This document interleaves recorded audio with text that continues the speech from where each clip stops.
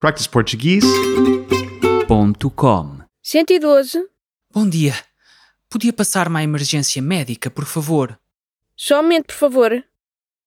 Emergência médica, muito bom dia. Fala a operadora Lúcia, em que posso ajudar? Bom dia. O meu nome é Gustavo e eu não me estou a sentir bem. Acho que estou a ter um ataque cardíaco. Tenha calma, Sr. Gustavo. De onde é que nos está a ligar? Da rua Sebastião Saraiva Lima, número 18, em Lisboa. E qual é o seu contacto? É o 951-112-121. O que é que está a sentir?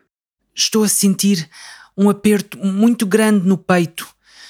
Estou a sentir dificuldade em respirar e uma espécie de formigueiro no braço. Há quanto tempo é que começou a sentir isso, Sr. Gustavo? Comecei a sentir a dor no peito há cerca de 15 minutos e pouco depois o formigueiro no braço. Tem alguma doença de coração ou respiratória?